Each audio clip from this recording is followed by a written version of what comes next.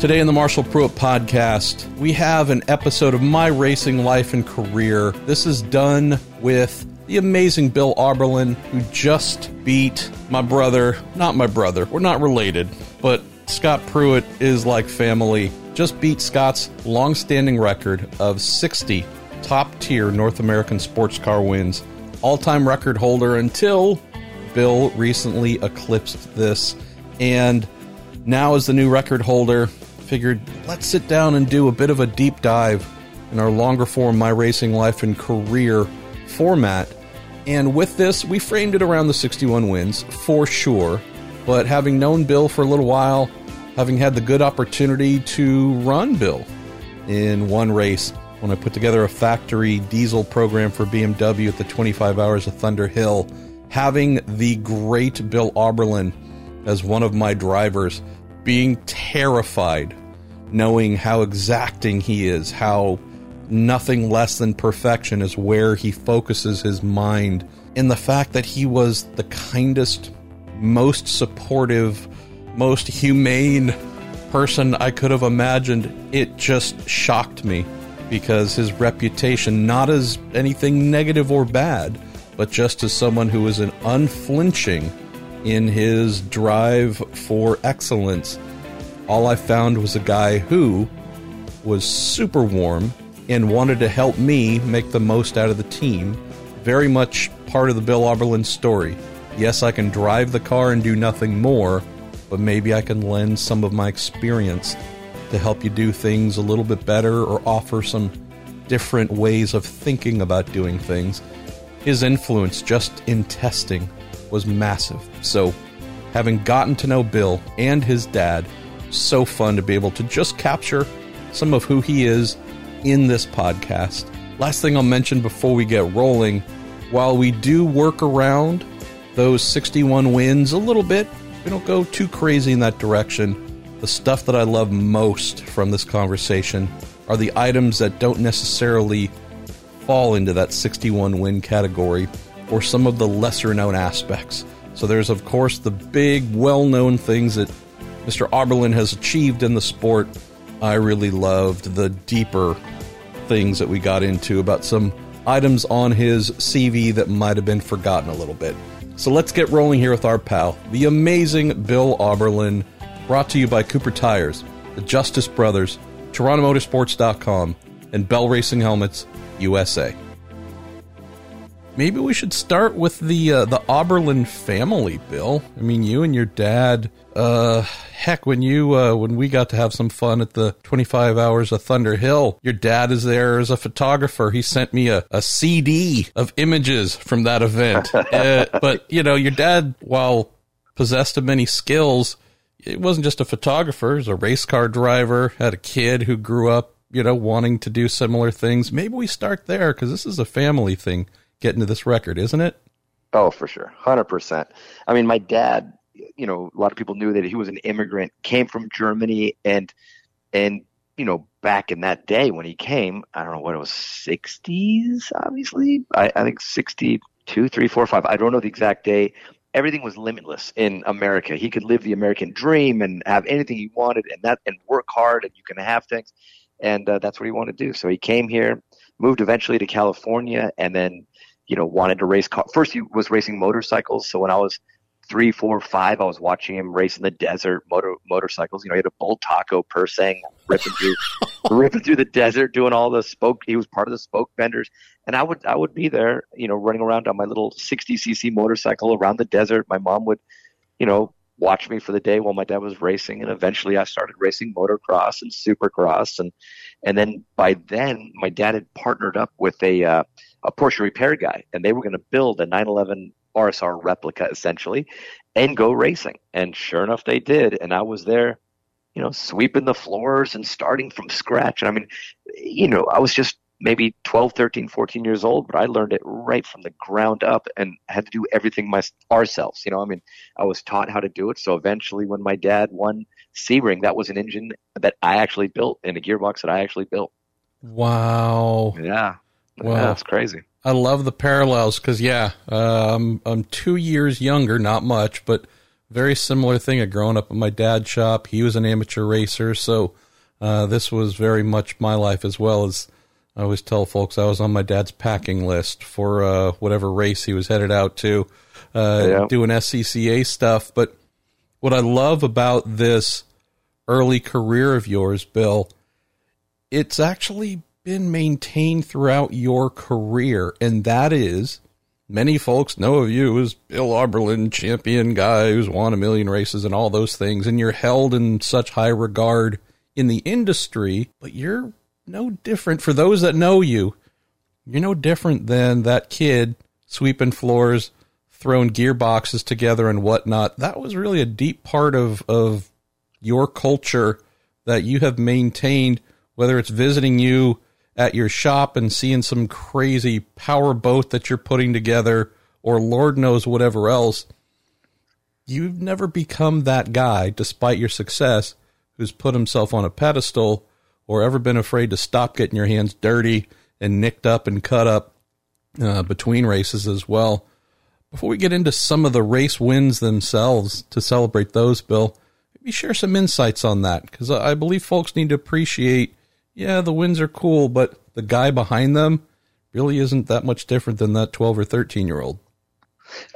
Totally true. I mean, and it transitioned. In the beginning, I was my dad's biggest fan, and then later on, when he stopped racing, I was racing, he was my biggest fan. So it's always been about family and support and all that kind of stuff. And you feel it, whether it's from your mother, your father.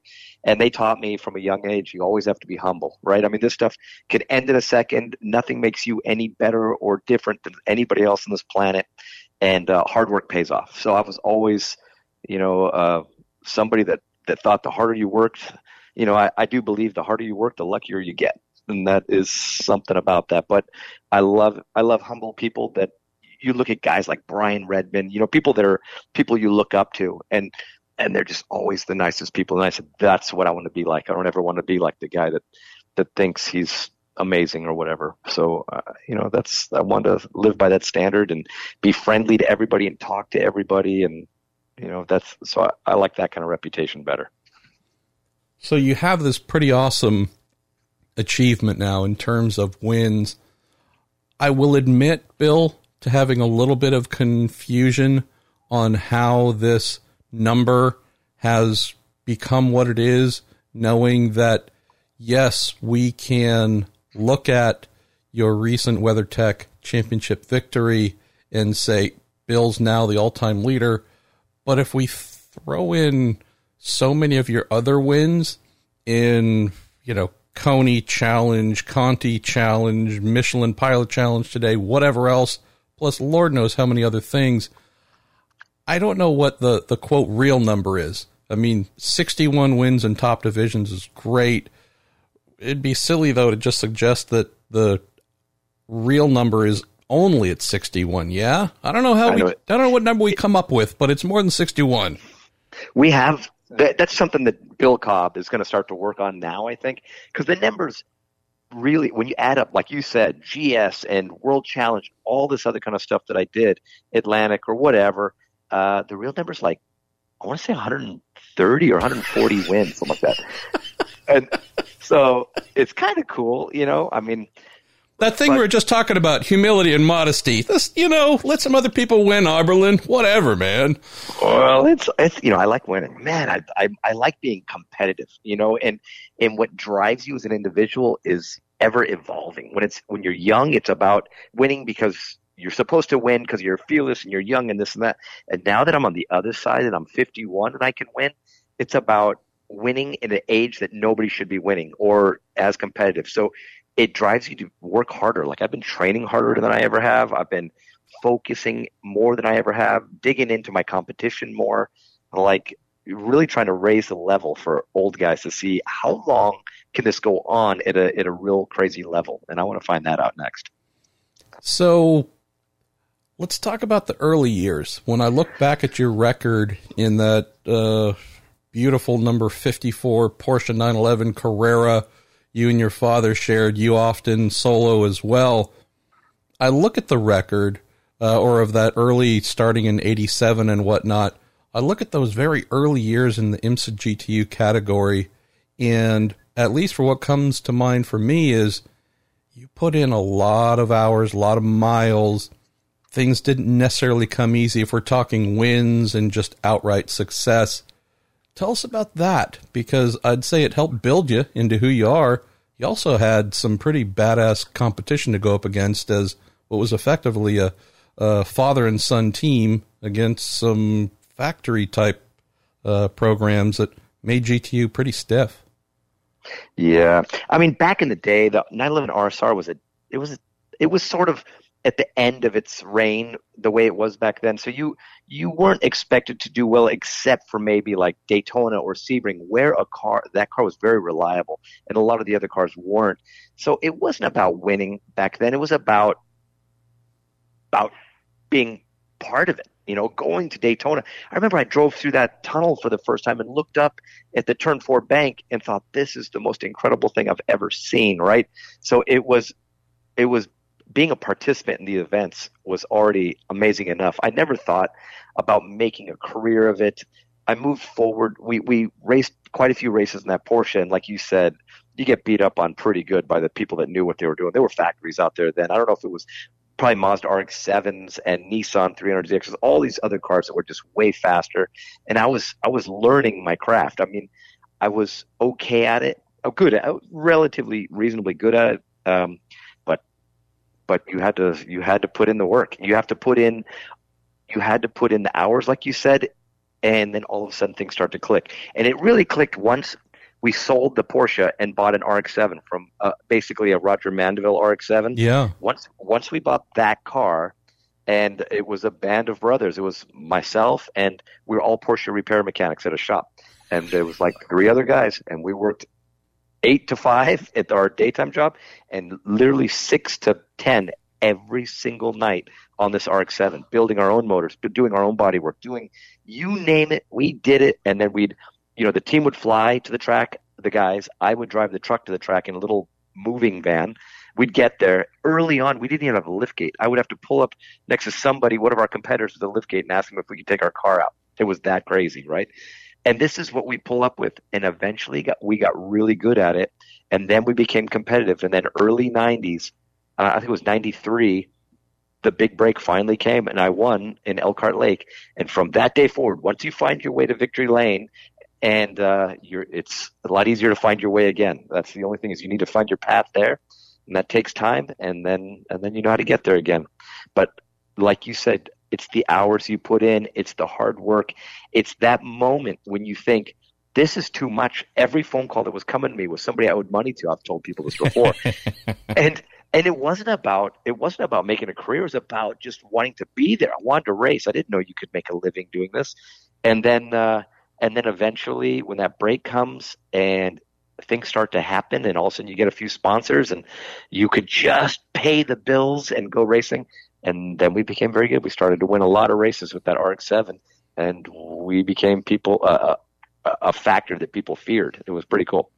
The team name, too. It's so awesome. It's so period correct. Auberlen Racing Concepts. Yeah, you like that. That is, God. If you don't have some retro shirts and hats made, I mean, we got to get some of those going. So we still have the originals. My dad wore one from back in the day, just the other day, and it was Auberlen Racing Concepts with that whole little logo. It's so ridiculous, but it is all you could think of as a kid, I guess. I wasn't that imaginative when it came to that stuff. So we're going to dive into some of the career-defining wins here in a second, Bill, but I thought we'd be smart to look at what this period meant for you in your career development. And what comes to mind is we have some, if I'm thinking open wheel, where karting is often the place where drivers get their start. You have some who show talent in karting, and they are swiftly moved up the ladder into a 2-liter F2000 car or whatever else. But there's a urgency. Talent's been demonstrated. Rush them to the top. And in some instances, those kids will get to, say, IndyCar. You'll find some holes in their game because they just didn't put in the time in the lower rungs to flesh out or solve any of the things that they were missing or amplify the things they're good at. I love the fact that for you, we're looking at, 5-6 years in GTU, the quote, slowest class in the original IMSA series. But I look at the duration of time you spent, and it really does stand out to me that once you got that win at Elkhart, once things started to pick up for you and your name became something that folks really needed to pay attention to, you were a guy who was ready to burst onto a bigger scene, stepping up from class to class. Share some insights on what spending those years in the lower class and figuring a lot of stuff out, what that did for you, man, because that seemed to be the springboard that had you right there ready to deliver in much bigger cars once you got that call. At the time, you don't realize even I didn't realize what I was doing, but spending all that time in there, seeing every situation unfold, making the mistakes, not making those mistakes again, developing your racing library, I call it, of everything that you need to be strong. And lo and behold, you build this foundation that was a super solid foundation with not a lot of holes in it. You like to hope, right? And you didn't realize you were doing that. I didn't realize I was doing that. But then when I moved up, I had a very good handle on a lot of stuff, like from setup of cars to designing and building things to engines. I was super sympathetic to everything mechanical. Like I understood it really well. So if something were happening or something needed to be revised or fixed, I could really partake in that and move it along much quicker. So these were my strong suits, and it developed a pretty good game. Not to mention the racing. I was getting to be fairly fast, like in the same cars with people. I could once I got into the 90s and I got that big break with BMW, I was pretty, that was like some good times where there were a lot of good guys that came along, and I was able to always maintain some sort of a dominance. I don't know how to put that without sound weird, but I was very strong through all those years against everybody in those GT cars, just because for some reason, the day I drove that BMW, day one, I'm like, this is where I belong. I understand this car. I understand this feeling. I'm not afraid of any part of it. There's no way this car is going to get away from me. And I felt like I could just manhandle that thing to 120% of every lap, everywhere I went. And that was a really nice way to go racing for a manufacturer. So before we get to this amazing relationship with the Milner family and BMW, I know you mentioned that the first win, call it regular IMSA win, came in 93 at Elkhart Lake. But wouldn't I be remiss in saying that I believe your first win, if we're talking GTU, was a little bit across the water in Japan in your same exact GTU car? The Japanese GT Invitational race at Fuji. For folks who don't know about this, the IMSA GT Challenge at Fuji, this was a crazy thing, a special invitation where we got a number of IMSA teams that headed over, not a ton, but some. You tell us about that, Bill, because it's such a forgotten portion of IMSA's history, and I love the fact that, of course, you got your first win there.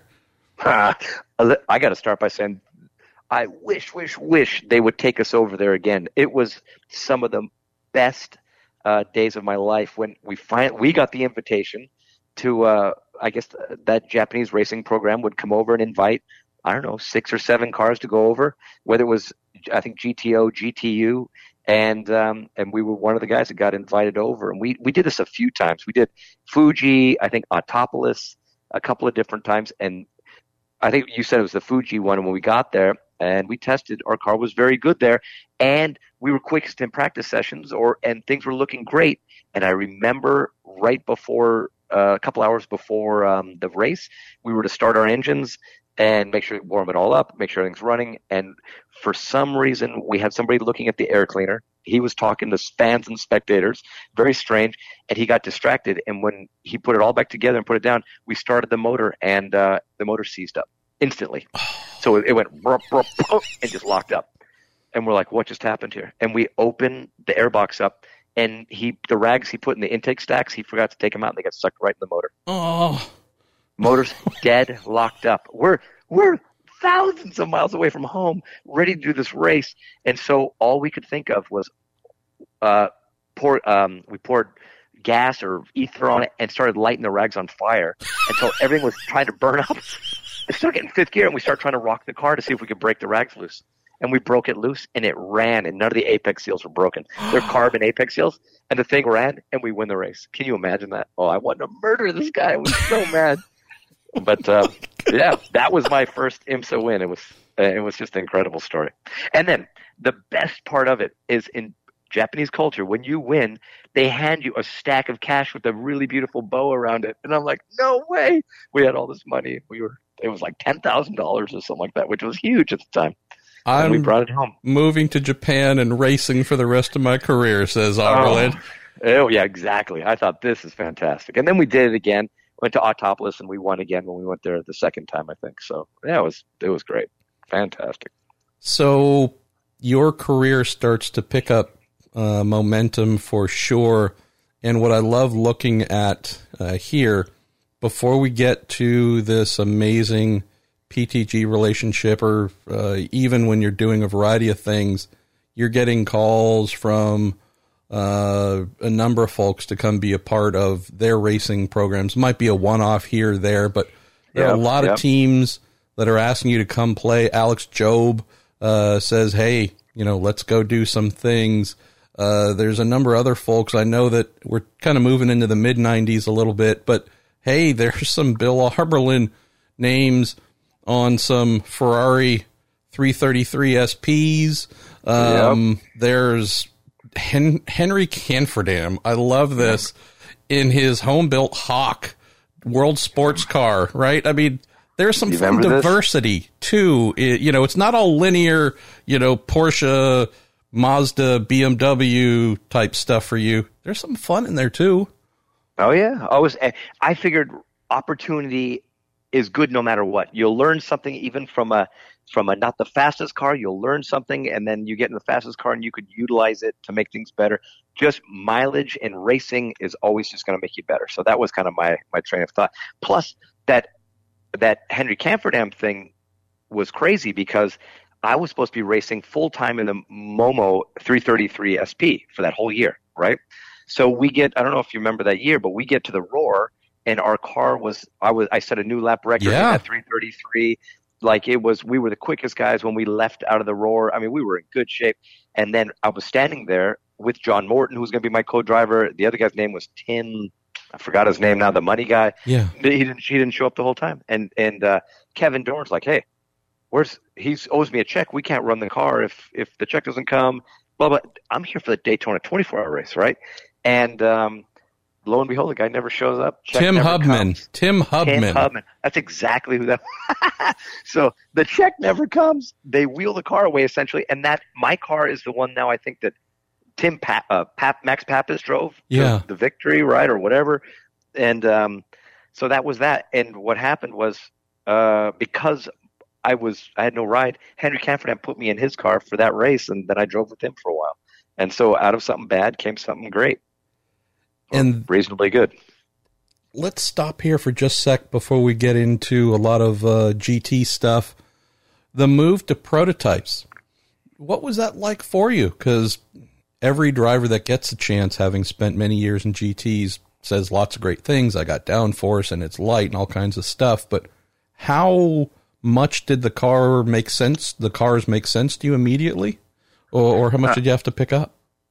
Well, when I drove the standard prototype cars, like the Rileys and stuff like that, or the Hawk, these type of cars, they drive like a really, really, really amazing GT car. So it's not that far away. It's got more downforce. They drive easy, simple. That was no problem.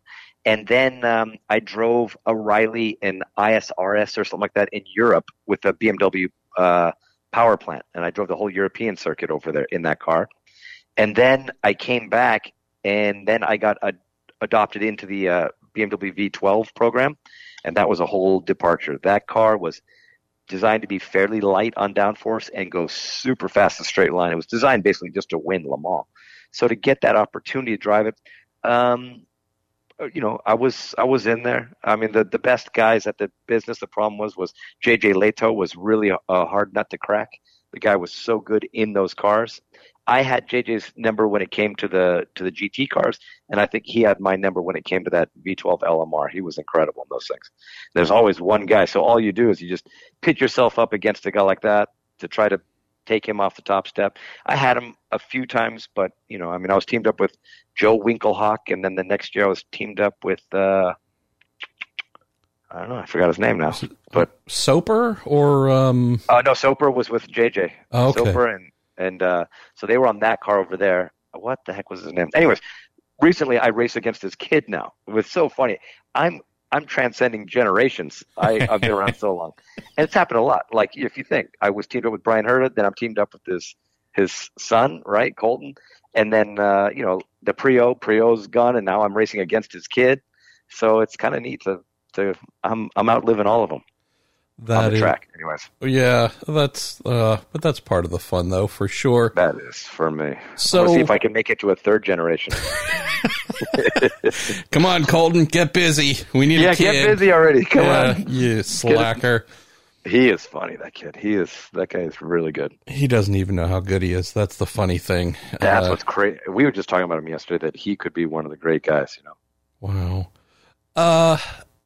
Tom Milner, PTG. I know that there's some Matco in there and whatnot, but we have, I know for BMW fans, a very rich vein of E36 M3s that folks just love. Looked great, sounded amazing. This was a period of your career where, when I think about making a statement with a manufacturer and transitioning from, we can throw Bill into anything and he's going to deliver, but this is, we're seeing the real roots of Bill Auberlen, factory man, the guy that factories can trust with their racing programs. Share some insights, Bill, on getting to know Tom, getting another immigrant, probably familiar feel there from a family standpoint, BMW as well. And this is where I would say the anchor of your career is really, really dropped. Yeah, you're totally right. I mean, but imagine this was like meant to be a little bit where Tom and my dad immigrated from Germany in the same year. Aaron, his daughter, and I were born on the same day, right? So there's so many parallels, and he had to take me. He had no choice. He's like, this is God's will. There's nothing, we can't not do this. But when I drove for Tom, Tom was equally as competitive as I was. I'm more quietly, when you put me in that car, that I want to just run over, through, and around everybody. Tom, his whole motivation when he was racing was, we're going to win at all costs, right? And sometimes all costs is crazy, what he would put into it to win. But as a driver, all you want is somebody that's willing to put in everything to win, and that was Tom. Tom was crazy. I mean, he wants to win as bad as anybody, and he will fight, off the track harder than anybody, and I'll fight on the track. So we made a really good pair. I mean, Tom would get mad at drivers, and he fired every single driver he's had at least once, and he never fired me. I was the only guy he never fired. Wow. Yeah. So you guys, you put up a pretty big win here at the 24 Hours of Daytona class win in '97, and the team follows it up as well. Looking at their success, tell me about coming into a program where expectations are obviously high, but you can also say that, all right, this is a team that can deliver. I need to go out and deliver for them. And they really do want as big of victories as possible, because there's real expectations here, right? It's a lot different than, hey, we did well in the family run program. Tell me about delivering under pressure. Yeah, I absolutely remember in GTLM with Rahal pressure, and it came from every direction. And if you don't like pressure, it's going to be a very tough experience. I don't remember any pressure from the PTG days. Maybe I was so oblivious to understanding expectations that I was just there to drive. I don't remember, but I don't remember ever feeling like, oh, I got to do it or this has got to happen. I just remember being free. And when you're free as a race car driver, sometimes you can perform really well. And I was always just unleashed, told, what to do. And I could always seem to achieve what the expectations were. So it was I never felt bad or weird or strange. And then you talk about 97 in Daytona. I think it's 97. And as a team, we were racing, we were leading. We had a very good lead. And all of a sudden the windshield started breaking in on the car. I don't know if did you ever see that? I don't recall that. We had an onboard camera, and at the end of the race, we were just trying to make it. And on the straightaways, the windshield was actually caving in. So we were all holding the windshield up with our hand, right? And so Imps is like, hey, your windshield's falling apart. Tom's like, no, it's totally fine, no problem. They go, we see the onboard camera. Tom Hessert's holding the windshield up, right, with his hand. And Tom's like, really? So at the very late stages, they made us replace the windshield. And we were losing the laps while this was happening. And I remember that car sitting in, when you're done, you look at it. And the dedication, this was a team a band of people that were going to go to war for each other. You looked all around this car, and there was blood all up and down both sides of the car of the windshield pillar of where these guys grabbed these windshields, cut their fingers, laid the new one in, and try to, there was just get this thing done at all costs, and this is how dedicated these guys were. And that's how I felt every single day. These guys worked so hard, and Tom was leading the ship. And Tom is, he's a tough guy to deal with sometimes. And him and I always understood each other. But this group of guys, I miss those days because it was the best group of guys you could race with. Speaking of racing with, I love we clearly didn't do personality assessments when we have Bill Auberlen, Pete Halsmer, Boris Said in a car, for example. You go, well, we have represented some polar opposites here. Pete, obviously, so highly renowned for his skills, just maybe not known as the world's biggest extrovert. You've got Boris, the original doesn't give a F guy of all time. And then we've got you as well. A lot of fun, high character guy, but also very serious on the job. I mean, this seems like they said, let's pick 3 different personality types and see if they can succeed. And you guys did. Tell me about that. That had to be unique. Well, I will tell you that extrovert of Boris Said worked out a lot of times because if you fielded an idea and Pete and I were we would never bring it up because we'd get killed for it. Boris had no fear of going in. I don't care who it was. He would let him have it, whether it was Dom Panos, letting him have it like, you need to hire Americans instead of these European guys. I remember when we won Daytona, they weren't giving watches to the GT guys, only prototype at the time. And when we got on stage, the trophies were handed to us by the president at that time of Rolex. And they interviewed Boris, and Boris told on the PA system, you guys are so cheap for not giving us watches. That's really cheap of you guys. And he says it on the PA system as he's in victory lane. And the crazy thing was, they gave him a watch for that race, and then from then on, everybody got watches in all classes. Look at that, Boris Said. Yep, because Boris. So that's good. I remember watching him and his pal Beaver Theodosakis running around in the mid to late 80s here on the West Coast in showroom stock cars and such, and it was just so cool to see him develop into what he's become. So it's crazy. Boris comes out of the full grassroots, and if there's anybody who made it for themselves, it was him. I mean, that guy was destined to make it. He did a great job.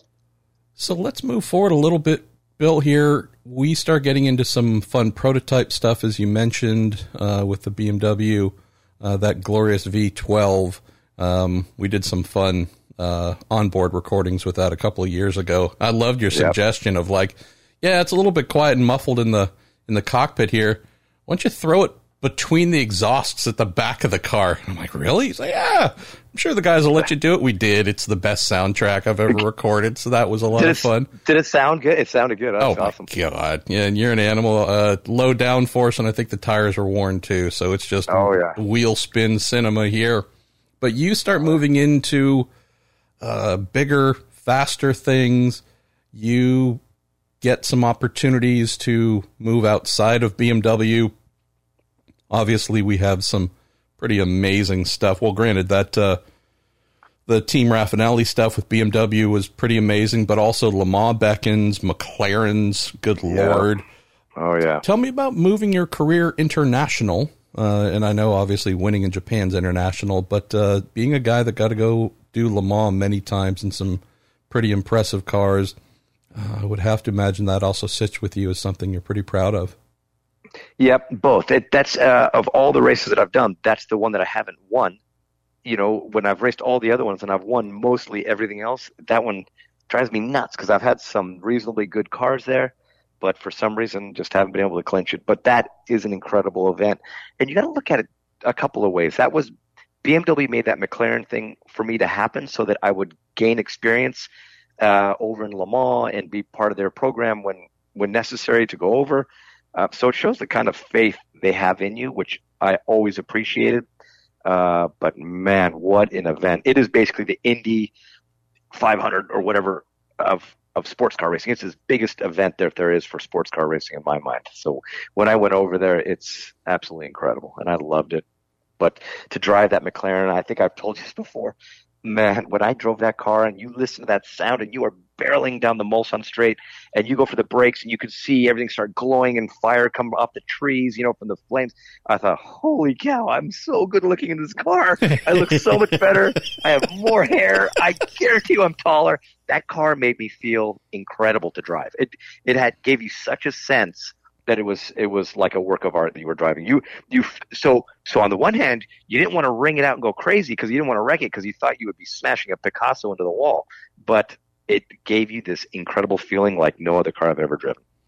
And when you told me that story the first time, the first thing that came to mind, knowing that McLaren F1 GTR is a 3-seater, is like, what a perfect race to have your dad in the car with a camera shooting you, right? Because I've taken my dad for rides in those McLarens before on the racetrack. Yeah, he loved it. At Fontana of all places, you know. Cinematic endeavors here. Father capturing son at speed. So you also have some other cool stuff. Got to go there in a prototype, obviously, the following year in a BMW V12. Then you got a couple of entries at Le Mans Bill with Panos and their Roadster in 2002. What is that like compared to, say, your closed cockpit debut there in 98, going there in a front engine machine, fully exposed? That had to be a very different experience as well. Yep, and it was poised. I went with Brian Herta. I think David Donahue was on my team. Gunnar, I think, might have been Gunnar there. was on, and I'm like, this is going to be amazing, right? And we tried to do some testing on airport circuits to see how fast the car would go because it just got a revised bodywork. The old bodywork everybody knew was one of the fastest cars in Le Mans on the Mulsanne of any car, and the new bodywork nobody really knew. Well, once we unloaded it and took off, we figured out real quick we were really down on top speed and we were in trouble. So, and this is when I forgot his name, but he's ex-BMW guy with us forever. He drove a Panos camera car around the track, the old one. And he wasn't even in the race, just driving around with the camera on the car. What was that guy's name? Anyways, when he passed us down the Mulsanne and we're in a full factory Panos, I thought, oh boy, this is going to be a long day. Anyways, eventually the motor blew up on that one. And I also drove for Panos in the GT car, the Esperante, right? This was the fastest car in the class. I thought, oh boy, this is going to be great. And I'm leading the race. I start the race. I'm leading the race. And this thing was sealed up tight as a drum inside. And imagine you only do 9, 10, 11 laps. Brian Sellers was in the other Panos that we had. So it was Brian Sellers, myself, Scott Maxwell. I was with Robin Liddell. And I'm leading the race and I'm driving and I'm like, I am really hot. I'm just burning up in here. They're like, okay, keep going. This is my first stint. It's one of those hot summer days in Le Mans. And I'm trying to use the drink bottle. It's, you press the button. The water that was in the hose was burning my face. I was actually feeling it burn all around my face. And I make it to like one lap before the end of the stint. I'm starting to black out. I go, I actually can't go anymore. They're, okay, pit now. I go in. I give it to Robin. Off I go. I'm like, this is going to be the world's longest 24 hours of my life. I get out of the car. I go to a chair, and my feet are burning. So I put them in ice water. I got towels all around me. And at this time, Patrick Dempsey was a guest of Dom Panos, and he's handing me, and I didn't see him there at all. And he hands me this ice cold towel. He's like, "Put this around your neck; it'll be good." And I'm like, "Oh wow, you're a doctor. You know what you're doing." So it was a joke. And I look over and I see Brian Sellers. He started the other car, and I'm thinking, man, he looks good. Like he wasn't all burned up. And my wife at the time was there with me, and we're sitting, and I don't want to say anything because I don't want to be the wimp. And after like 30 minutes, I say, "What the heck happened? How come Brian looks so good? I'm still sitting here in water dying." And she goes, "Oh, he got out like 5 laps before you. He couldn't take it at all." I'm like, "Oh, thank God, thank God." I hung in there. Anyways, our car blew up 3 hours into the race, and theirs made it to like 21 hours of them fighting this thing, and theirs blew up at 21 hours. It was crazy. The happiest DNF of your career, it sounds like. Oh, my God, I never had to get back in the car. It was done before I ever got back in. But it was so fast, you want to win. But, man, yeah, those things were strung out. The toll exacted for that. You know, it would have been hard. During this era, a little bit before this, I'd be remiss if I didn't ask about, and this is a car that you won in at Petit Le Mans. I know in 2001 there's, other success as well, but we're talking BMW M3 E46 GTR. That pissed off some rivals. Hey, that's not the way you can buy it at the factory. And, as fans, we collectively said, shut up. It's amazing. Could you tell us about that car, Bill? Because, if we could get that back in IMSA today, we'd double the ratings. Do you know if that car came back today, it would still be competitive to a point? Because we did a 59 in Sebring. What was that, 2000? And we're just below that in the M6s now. So that's how far ahead of the game that thing was. It was the most incredible car, almost that I've balanced and driven. Still, when you drive it now, they have one in their arsenal here in America, and we drive it, Stars and Stripes. Best sounding car by far. It was incredible sounding, flame throwing, perfect power delivery from this. I think it was a 4-liter V8. Yep. The power delivery was so perfect for the Yokohama tire at the time that it was just on the verge of spinning the tires, but not the whole way up the power band. And we were always told to go, we were peeling seconds out of the lap times in the day in order to not beat up on the competition too much. But that gives you an idea how far ahead these things were of their time. The Porsches never stood a chance. I remember we went to Sears Point, and at this time Corvette was racing in I don't know what the class was, GT1 maybe, something like that. And we could have probably outrun them in Sears Point with these little cars. They were so amazing. And then the problem was you can't put 2 roosters in the hen house. And we raced against Schnitzer. Schnitzer came with the 2 factory cars. We had the 2 American factory cars. And we just kept upping our game. When we should have just been holding back and being smart, we started throwing gauntlets down and getting to fights with the Germans. It was only about beating them, and they were only about beating us. I mean, so much so, we won Petit Le Mans with that car. I was leading the race, and at the end, at the very last stint, when we're leading, and all you should be doing is bringing it home, Schnitzer had the fast race lap at the time. And I remember in the last stint, Tom made Yokohama mount up almost some qualifying tires, and I put those on to try to get the fast race lap. He wanted it so bad at the end so he could take it all from them. It was a crazy year, but short-lived. After that, the series basically, the story. They made us get rid of the car, and then we couldn't race it anymore unless they were going to put like 250 pounds on it. We actually went and tested it with all this weight on it and knew that it wouldn't be competitive.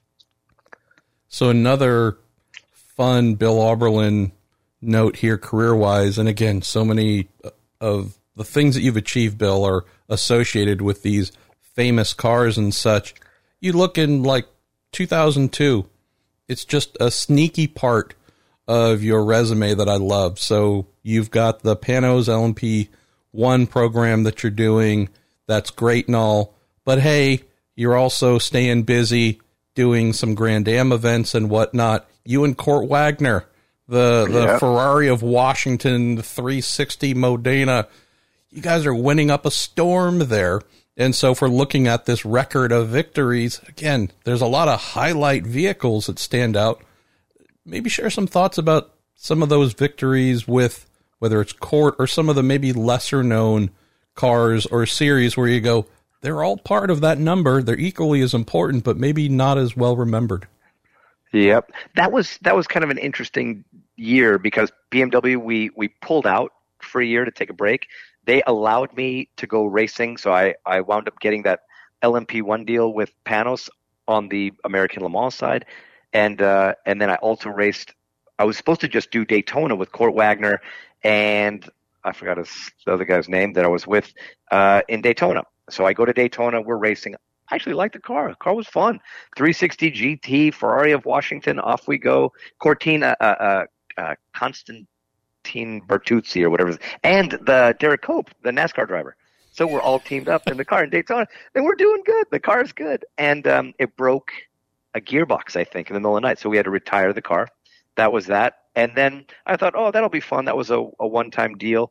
Then they called me back to see if I want to do the whole year, and the races didn't conflict. It was perfect, and I ran the whole year, and we won a lot of really cool races. Court and I, we were racing against the Mosler, I think, with what's his name? Man, I forget a lot of names lately. Well, but there's so long many, ago. Well, that's the thing, Bill. You've raced in 27,000 different championships with 14 million co-drivers. So I do remember the Mosler, though. That thing was a wacky machine.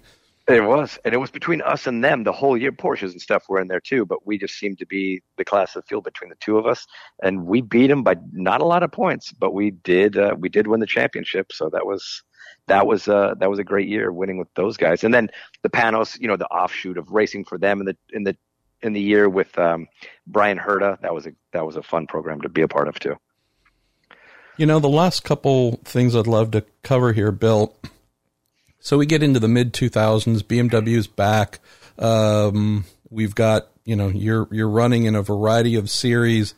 Siegel Sport, for example, jumps out where, for many years of your career now, full factory, pro, you name it, there's also this, I would say, somewhat cool aspect or offshoot where there's some names next to yours on a number of cars where you go, okay, that's not a pro driver, but this is someone who, named the team, BMW or otherwise, have said, hey, here's an opportunity, or maybe you found the opportunity in your own, and all of a sudden you're making some gentleman drivers, Pro-Am drivers, much better than they were before they met you, and you're going out and having success racing not only full pro stuff, but there's also a growing element of your career where, yeah, you're going to find Bill in some other races too, where maybe it's one step down or who knows what it is from the top class,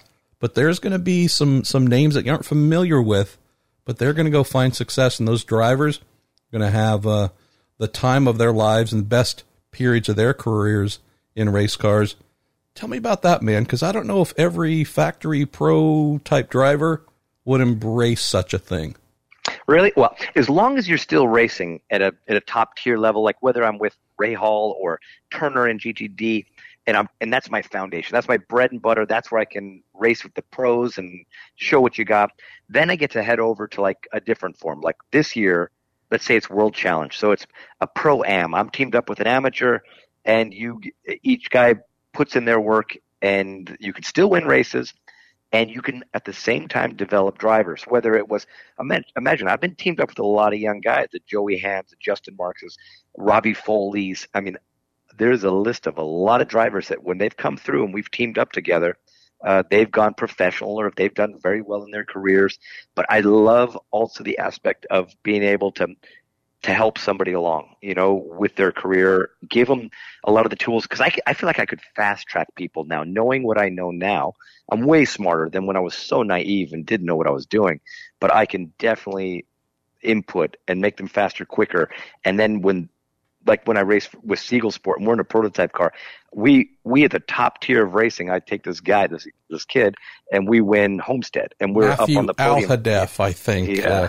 Okay, that was one of so don't even say his name because that guy's one of the least worthy causes of all the drivers I've been with. That's the crazy thing.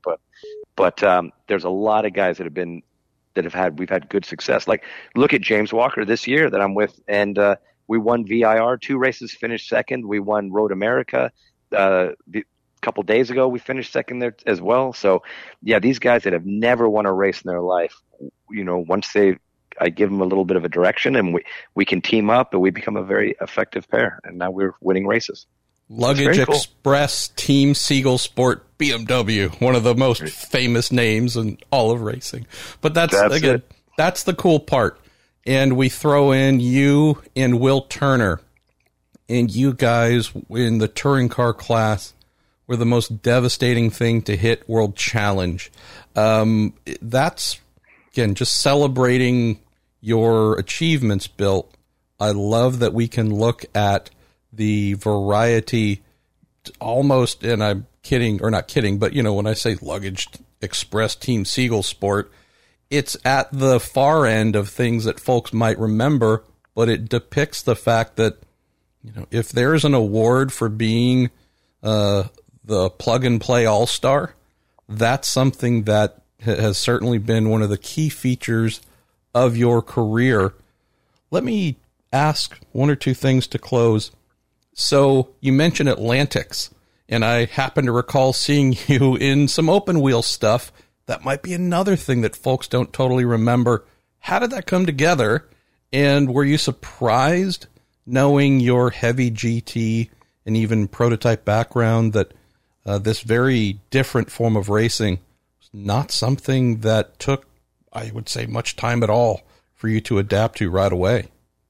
Well, the reason it happened was because at the time, Yokohama was my sponsor in the Mazda RX-7, and they were also the tire manufacturer for Atlantic. So they kind of invited me over to do it, and I raced for a guy named Dave White. Yes, and the great Dave White.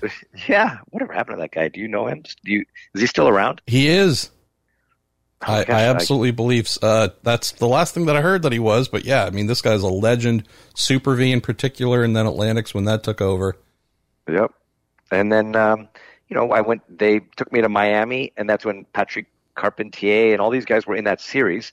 And I went there in first practice. I struggled a little bit, but then we made some modifications of the car, and then I battled Patrick for the win. And I finished second in my first time out, and I thought, oh, this is something.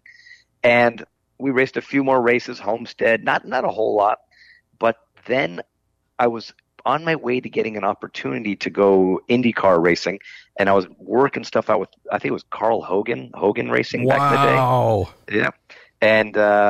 And we were in talks, and at the same time when I was maybe going to be able to get like a few race deal, BMW came along and gave me a 3-year deal. So then I went with that. And that 3-year deal has now parlayed into almost 26 years, if you can imagine that.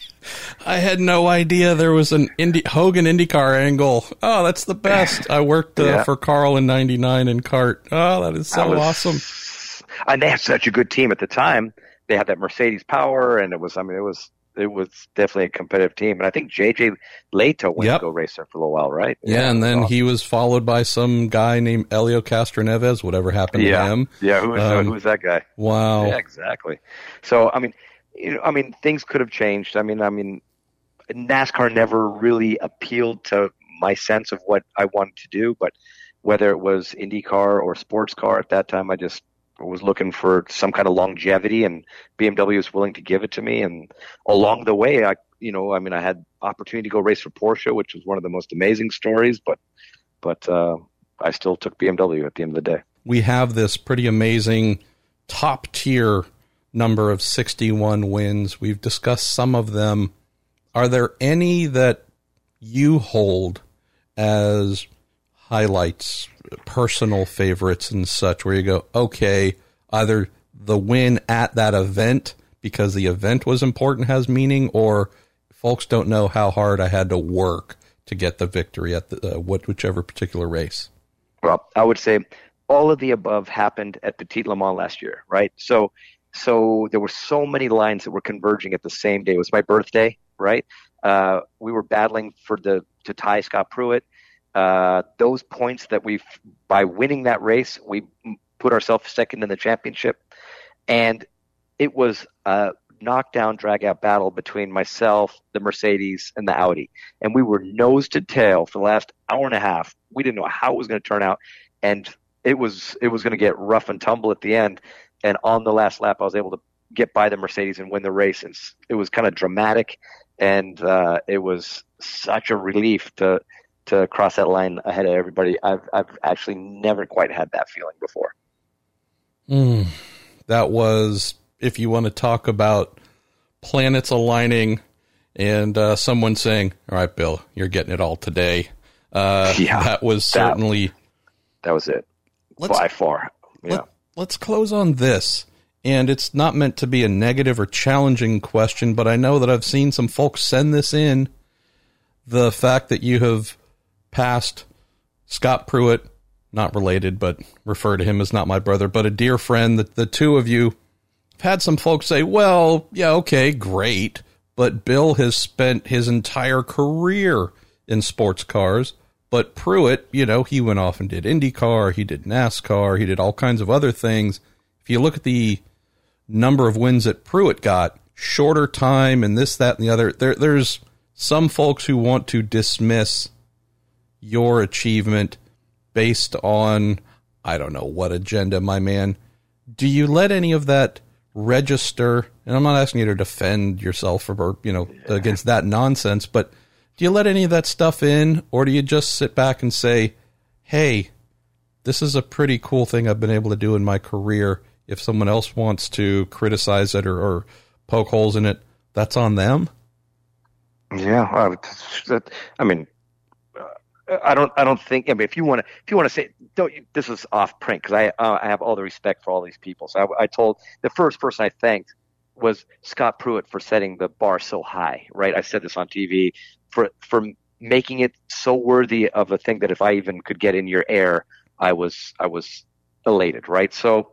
But he did spend a lot of time in a Ganassi car that nobody could beat for year after year. So he was just, getting win after win after win after win after win. So, and those times don't happen anymore. Or, just like when Lucas Lewis and Muscle Milk, that nobody raced these guys. They just won every single race. But no, absolutely not. None of that bothers me at all. I mean, it's an accomplishment. However I did it, however slow I did it, I stuck with it and I did it. So, if they think they can do it easier, then go for it. I don't know. If to me it's kind of a highlight of my career, so I'm pretty happy with it. I am never ceases to amaze me the negatives folks can find in positives. So knowing that you're not a guy that dwells on the negatives doesn't surprise me at all. So the other thing too, which is maybe the other component about this, I don't know if there's an answer, but I do know that it is pretty darn crazy. I take pride in the fact that the two leaders in this category, Bill Auberlen, Scott Pruitt, California boys, is there something in the water? What is it that what are the odds of two guys from the same state being the clear record holders here in sports car victories?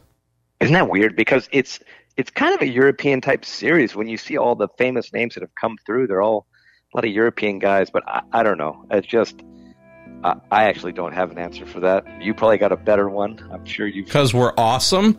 Because we're awesome, right? Yeah, exactly. Naturally, so, everybody loves Californians. Sorry, I read the Daily News and everyone seems to hate us, but that's okay.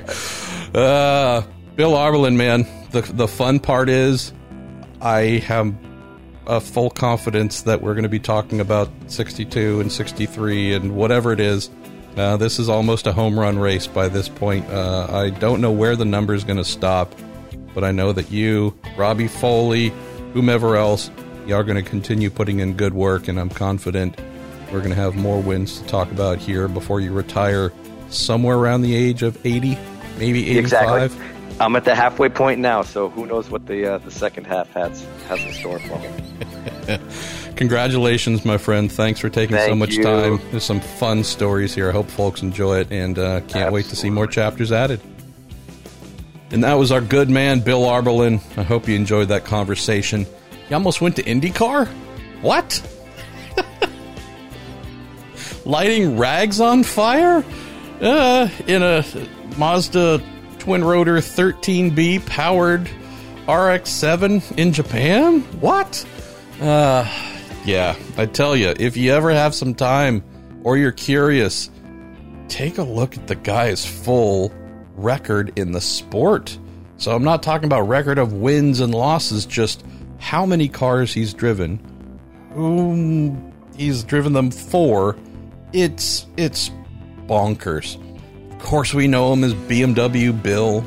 Before that, he was Porsche Bill, Mazda Bill. He's been a couple different Bills. Panos Bill, primarily BMW Bill, but there are so many entries that are so cool just to look through. So, yeah, there are a couple of really great sports car websites.